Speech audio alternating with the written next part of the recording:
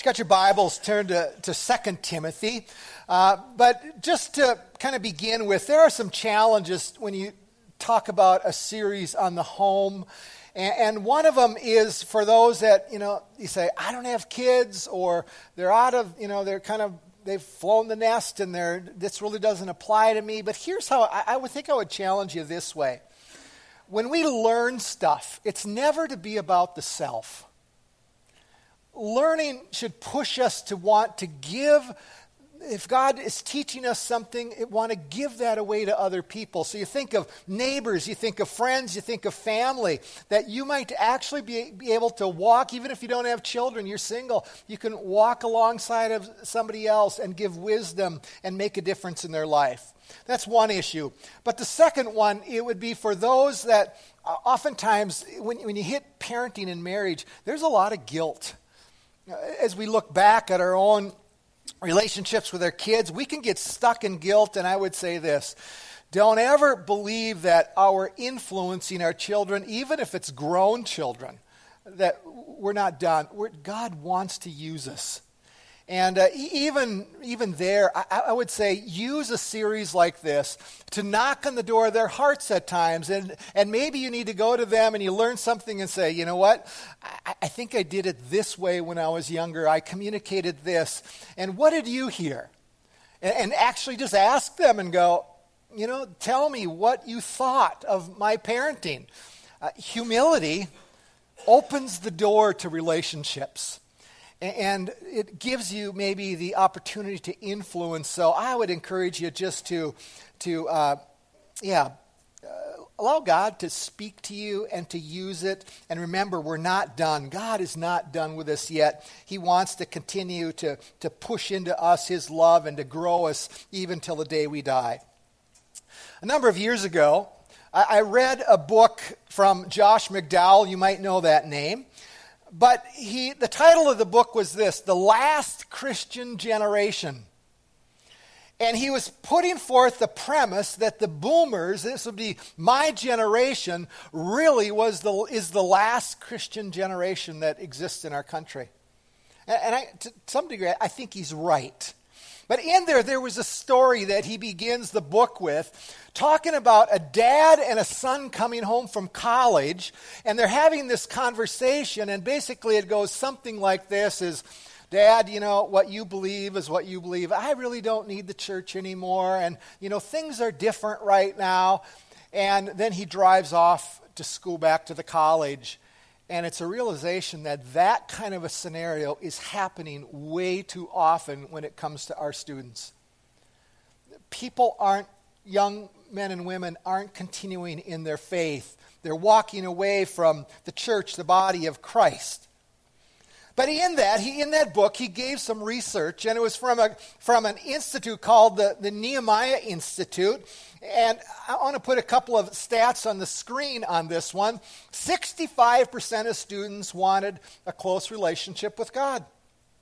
49% want to make a difference in this world. 79% considering having a close personal Christian friend as a high priority for their future. See, they're interested in God. Students are still interested in God. They're passionate about spiritual things, but their belief system actually is developing in a very different way. Matter of fact, some more stats. 6% of that group embrace a biblical worldview. 63% don't believe Jesus is the Son of the one true God. 58% believe that all faiths teach equally valid truths. 51% don't believe Jesus rose from the dead. 65% don't believe Satan is real. And 68% don't believe the Holy Spirit is a real entity. Now, those statistics are about 10 years old. And my hunch, and I'd put money on this, is that they're worse now than they were 10 years ago. Let me put up a kind of a bottom line statement here on the screen. Many young people, or too many young people, are willing to embrace a version of Christianity, but not a biblical Christianity. So what do? Do we throw up our hands in the air? And I go, no. I think we need to begin to pray. And we need to begin to pray for homes in particular, that in one sense that the Holy Spirit comes in and really starts a work that makes a profound difference. Now, if you haven't been here in a while, a couple of weeks ago, I was trying to present a new model, a new end goal for the issue of parenting. Too often, here's what I kind of hear, is that parents go, I want nice Christian kids. And I'll say this, what is the definition of a nice Christian kid? I don't think there really is a good definition. So don't leave that as your goal. And here to push it farther, I want my kids to follow Jesus. And I say, yes, you want your kid to follow Jesus. But that's, I think, an inadequate end goal of our children. I think this is where we got to go. I want my child to become a discipler, a disciple maker, a Great Commission student, where they are making disciples. That's very different than a nice Christian kid. Last week I looked at marriages. The issue of marriages is that we're hurting even in the church. The stats aren't any better really than the world. And when you ask people, how's your marriage? Fine. That's fine. I go, is that really what we want in the context of the church? I think we need marriages that are marked by the Holy Spirit pouring into their lives the grace and love. We need, matter of fact, parents, I'd remind you of this. Your marriage is a spiritual classroom for your children. They're learning spiritual things through your marriage. And we'll go down that path even more later on. But here's what I want to introduce you to a tool I've been using for a number of years here, probably 15 years, but I call it the parenting triangle. And a triangle is this, you'll see God up there, the parent, the child, and here's how it goes. We have a personal connection as a parent to God. Now, I used a conduit last week. Might use a hose here today. The idea here is that there's this conduit, a hose between us and God. God is wanting to pour his love into us. He's wanting to pour his agenda into our lives. Now, some of us have a fire hose, and some of us have a garden hose that's kinked off. That's the challenge. And if it's kinked off, it makes a difference in our relationship with Christ. But here's the deal. When a child is young, realize in that upper corner there that the relationship, they don't really know about God. They start out, they don't read, they don't understand the Bible. But when it comes to knowing God, it has to flow from God to you, the parent, and then to the child. You're the conduit. It flows through you into the children. And recognize this, is then that you become the source of understanding of who God is at a very biblical age, a very early age. And a nuance to this, I think here, Father's Day, I got to go after you fathers a little bit here today. The challenge is many dads go, in terms of development of their children, here, Mom, it's your responsibility. So on Father's Day, Ephesians 6:4, fathers, do not provoke your children to anger, but bring them up in the discipline and the instruction of the Lord. That does not mean hand your kids off to mom. It means that you are actively involved as a father in that. Now, I have to admit that, in terms of that first part of that verse, I provoke my kids to anger way too often, and I would admit that. But do we, as dads, take that responsibility in terms of an understanding? But let me put another picture up on the screen here for you, kind of to illustrate that relationship between us as parents and the children. The spiritual realities of our life are being passed down through that funnel into the hose into and onto our children. Now, what do I mean by that? We are helping our children learn stuff like this. Who is God? Is God a nice God? Is he an angry God? Is God a cop who's looking to write you a ticket? Is he a God who doesn't care about sin? That you can do anything you want and it really doesn't matter? Maybe even more this. Do you understand this? That through this hose as well, all of our values are dripping. Drip, drip, drip. Values surrounding what? Money, work, pleasure, education. All of those things are dripping through that hose and onto and into our children. For example, I'll even point out one this morning. You're here this morning. You realize that your attitude towards Sunday morning is being dripping through into the life of your children, versus if it's very important or not. We're communicating it very subtly. And remember this, oftentimes we say words, but actions are much more profound in most times than words. But every day that we are communicating, we're teaching something to our children. But there's a statement I want to begin with, but put on the screen for you. And look at this statement. I have it in your notes, but I do not have what it's filled in. I'm leaving it blank for you. This statement here, I have no greater joy. Think of that statement in light of your children. I have no greater joy than for, how would you fill in the blank? What would it mean? We are communicating that statement to our children. Now, that statement actually comes from 3 John. I want to show you where it comes from. 3 John 1, the elder to my dear friend Gaius, whom I love in the truth. Dear friend, I pray that you may enjoy good health and that all may go well with you, even as your soul is getting along well. It gave me great joy when some believers came and testified about your faithfulness to the truth, telling how you continue to walk in it. Gaius has a reputation. You catch that? John, he's hearing about from other people about his friend Gaius. But then look at verse 4. Here's the phrase.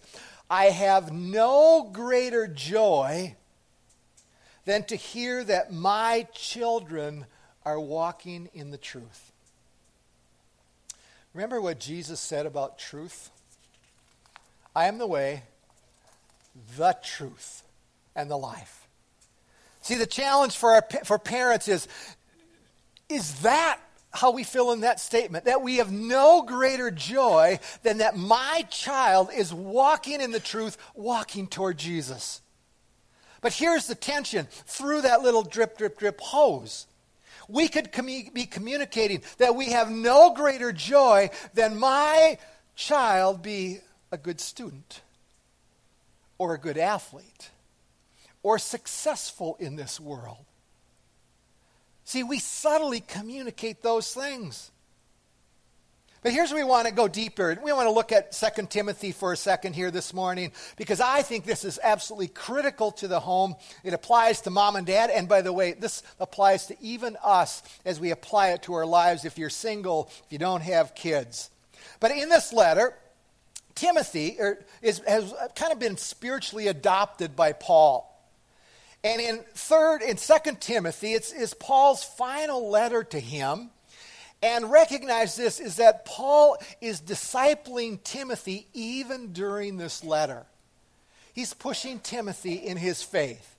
Look how it reads in chapter 1, verse 3.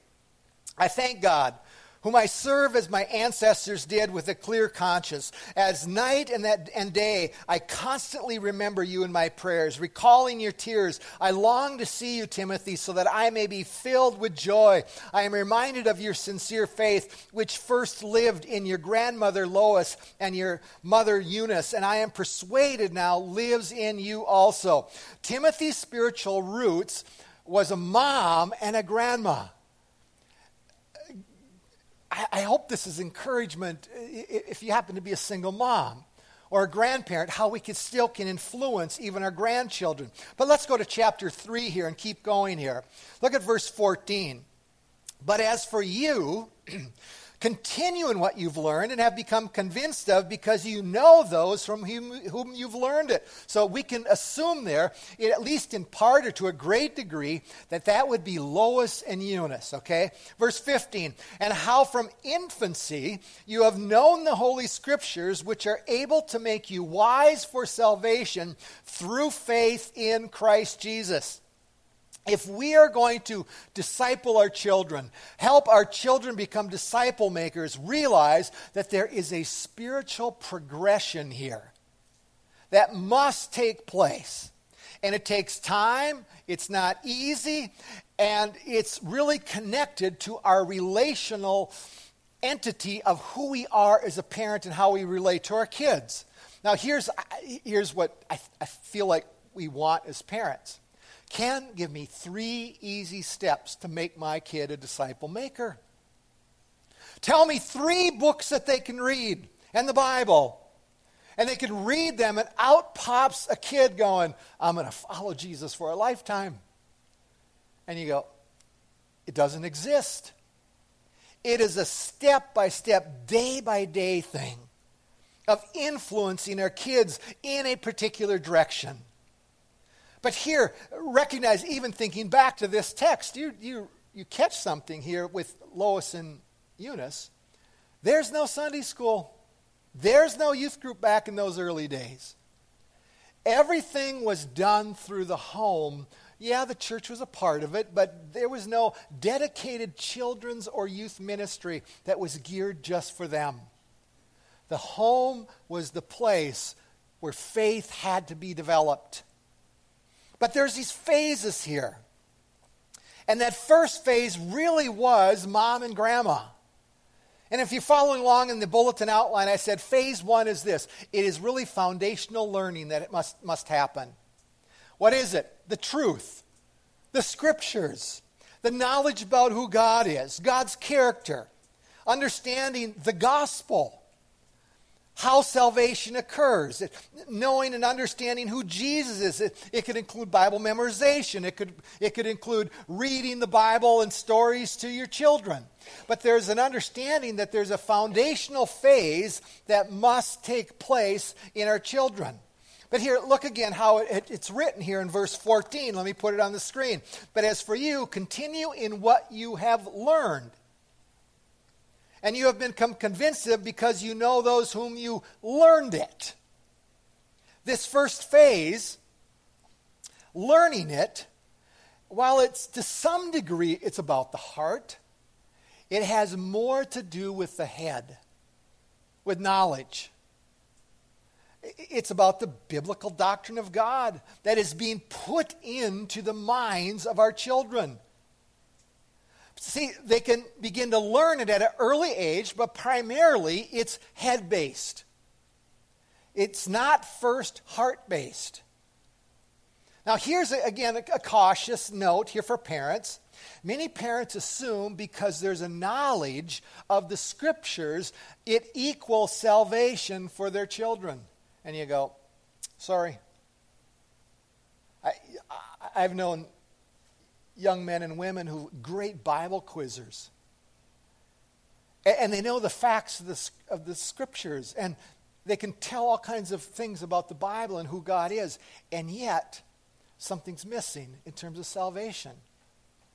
But you notice that phrase, it does make you wise for that salvation. It's something that foundation needs to be set in order for the gospel to take root, for faith to happen. And it's critical for us. You know, I look back and you go, when can that faith really be absorbed, even with a limited amount of knowledge?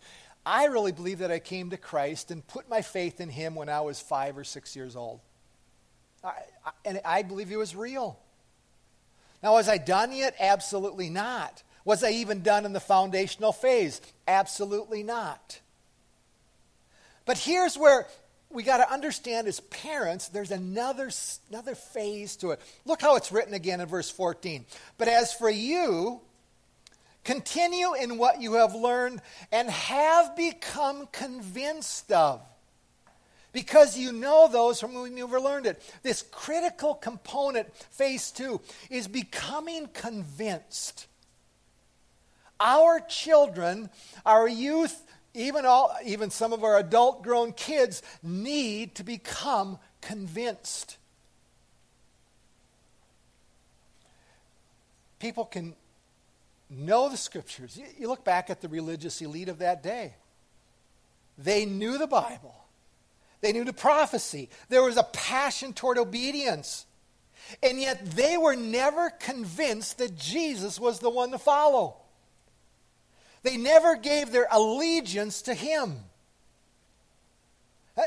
Some of you know this phrase, owning one's own faith.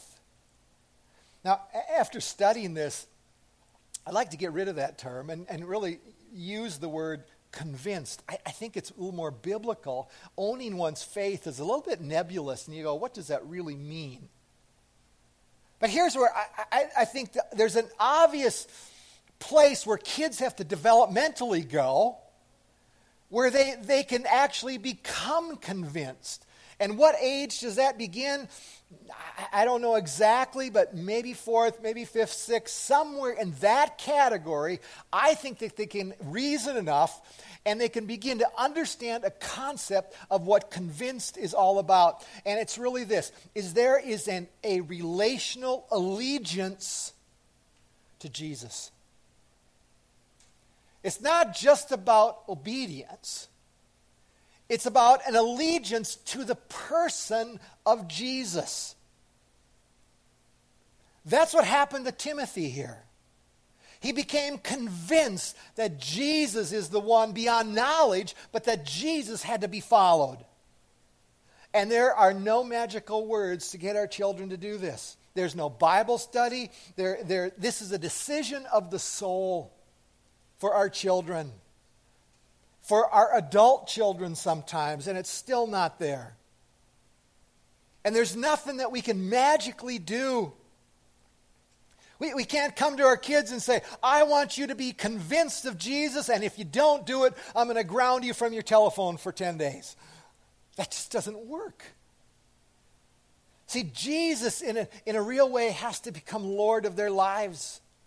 This might be at conversion, but oftentimes I don't think it's always at conversion. Matter of fact, I think most of the time it's not. I look back and as though it's processing this even in my own life. I think this, where I really became convinced, I got saved at 5 or 6, and I think it was after I got married, I came to a place where I would go, Ken, you have to be convinced that life is going to be about Jesus. It took me that long. But here's the hard reality for us. Kids can fake being convinced. We have to admit that. I was talking to another adult, telling them where I was going on Sunday. And they admitted to me, they said this, Ken, I faked it in high school, all through high school. It really wasn't real for me. And you ask the question, why do they do that? And it's this. They want to please mom and dad. It's a pleasing mechanism. And here's the other maybe slice for some kids. You know, I had one kid who was much more prone to do what he wanted to do, and the other one was very compliant. And if you have compliant kids, you know what? They're going to just want to please you, and they're going to talk the talk, and they're going to walk the walk, but do they have necessarily a relational allegiance with Jesus? And the answer is no. Are they convinced? No, not necessarily. It has to start in the hearts. Where Jesus becomes number one, where they begin to understand, and they hear that, where Jesus comes along and said, take up your nets and follow me. And when it clicks for a student, they really begin to follow Jesus. And it's not just trying to please mom and dad. They take up their nets, whatever that means, and they begin to walk with Christ in a new way. Many people, though, many kids are wanting to just keep moms and dads off their backs. But you can't force it. You can't tell them it.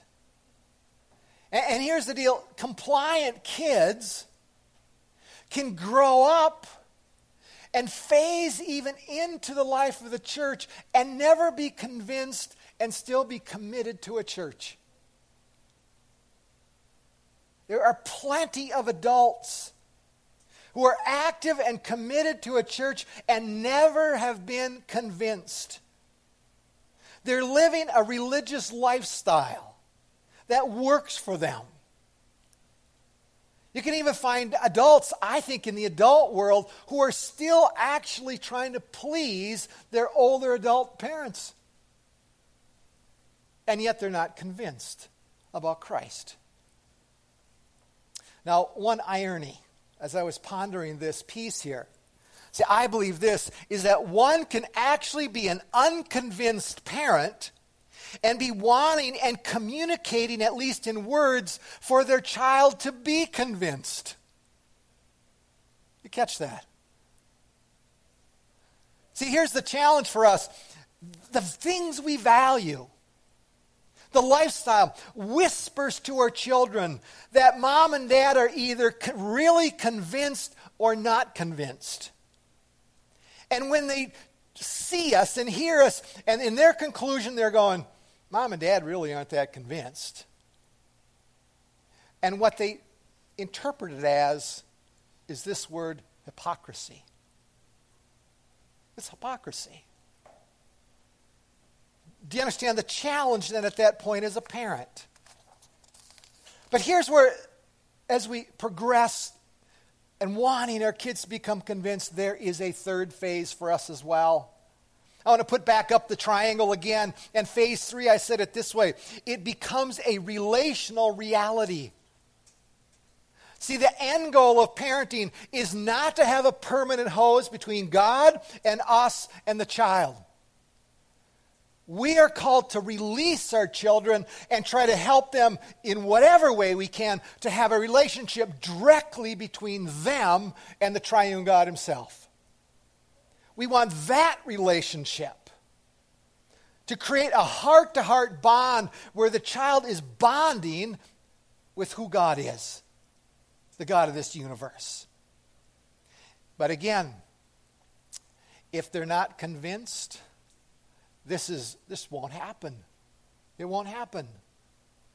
But let me try to restate that using some different words, a new vision on this relationship between the child and God. The goal for our children is not just to follow Jesus, but that Jesus becomes their source of life. And the life becomes about Jesus. And it's a process to get there. It's not just a moment over time. It's a time. There's time involved in that. But this is more than just convincing them that Jesus is Lord. It goes beyond duty and obedience. It's where they're learning that, even Father's Day, that they're beginning to grasp, I have a heavenly Father, an Abba Father. See, that's more of a relational bent. Where they're beginning to look at Jesus and say this, Jesus is becoming my friend. And he's a friend to me, my best friend.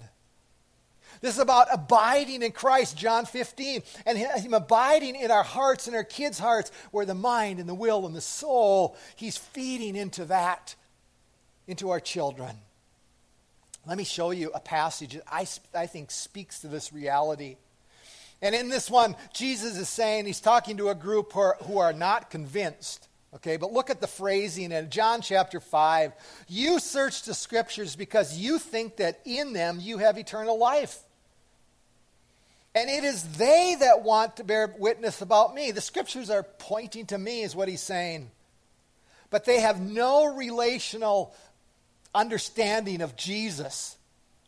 But look at verse 40. Yet you refuse to come to me, Jesus, that you may have life. Now be careful how we read this. We say, we come to Jesus to make life work. That's not what this verse is communicating. Jesus is life. Life itself is to be about Jesus. He is the source of life. See, I'm convinced that people are working hard for Jesus, hoping that Jesus will say, "Well done, good and faithful servant." But they've never come to the sense of going, Jesus is my friend, and I owe my allegiance to him, and he is the one that loves me the most. And that Jesus gives me life through the relationship. See, parents, are we getting to that point of discipling our children? This isn't just about dropping our kids off at church.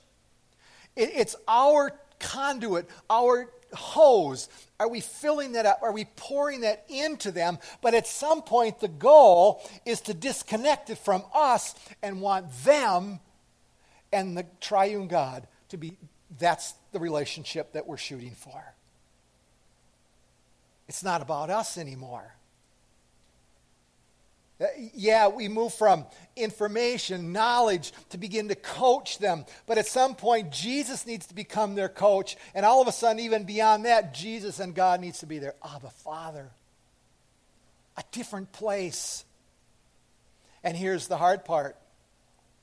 What are we modeling to our kids? In front of our children?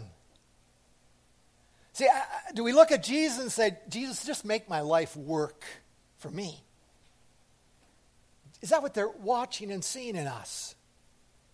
Or are we looking at some point to encourage them that your real source of meaning is for you to have a connection directly across to God? Let me try to give some pieces, though. Just give one snippet, an illustration, where our language needs to begin to change as we communicate this. We got to stop talking at our kids. And whatever we can do, we're going to go there next week even more. How do we have conversations that begin to try to encourage a relationship directly between them and God? When my kids hit the dating age, I had been taught, really discipled in one sense, to do something a little different in that area. And this isn't from me. I learned this from somebody else. One of the language issues that we learned as parents, Deanna and I learned, is that a new goal for our children's dating. And this is how I stated it for them. Andy, you are ready to date another girl when you know what it means to present that girl complete in Christ. I use Colossians 1:28 and 29. But here's what it fundamentally means. As a result of you dating, I'll use Mindy was one of his girlfriends, is that you had an attitude that would actually be saying this, Andy, when you date Mindy, that you are looking to move Mindy closer to Christ. You, maybe this language, Mindy, Andy, you are called to disciple Mindy, the one that you date. Do you feel the difference in dating? The dating is not just a relationship that leads to marriage someday. It's a place where our children can actually begin the disciple making even while they're in school. Our children can actually be in a dating relationship where they're moving the other person toward Christ. And here's oftentimes, not a lot, but a few times, I just throw the question, hey, Andy, did you present Mindy complete in Christ last night? But what was I trying to do? You understand, ultimately, the accountability is not with me. I wanted his relationship to be directly across and accountable to Christ himself. To Christ himself. So what he did on that date, he was first accountable to Jesus. And as he was looking on that date, you understand what I want him to really understand is that Jesus was on the date with him. And what he did reflected in his relationship with Christ. See, that's different than just setting up a bunch of rules, do this, 1, 2, 3, 4 when you date. We want our kids to be having a life-changing relationship with Jesus. And we hand them off to Jesus.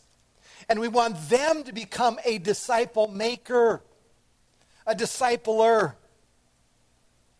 where the kingdom of God become more important than the relationship with us as parents.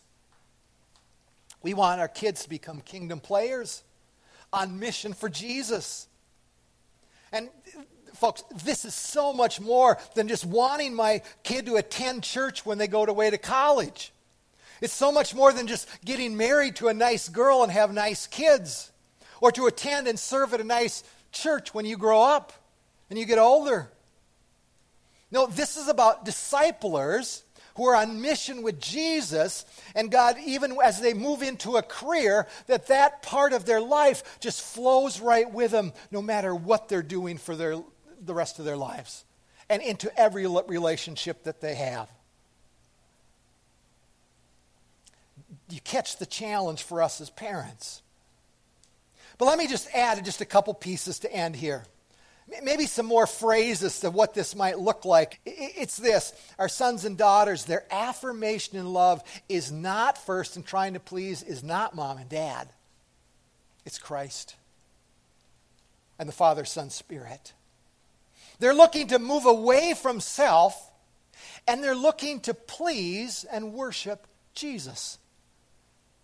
Their identity is not around their work and sports and career, or even being a mom and dad, or a family. It's Jesus.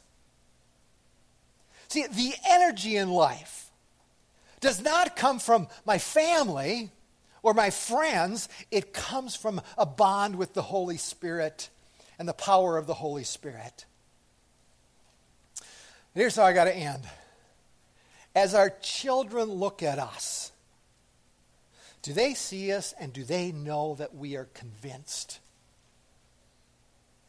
And second, do they see us growing in that relationality, in that relationship of allegiance and pleasing Christ? Do they see us moving in that direction?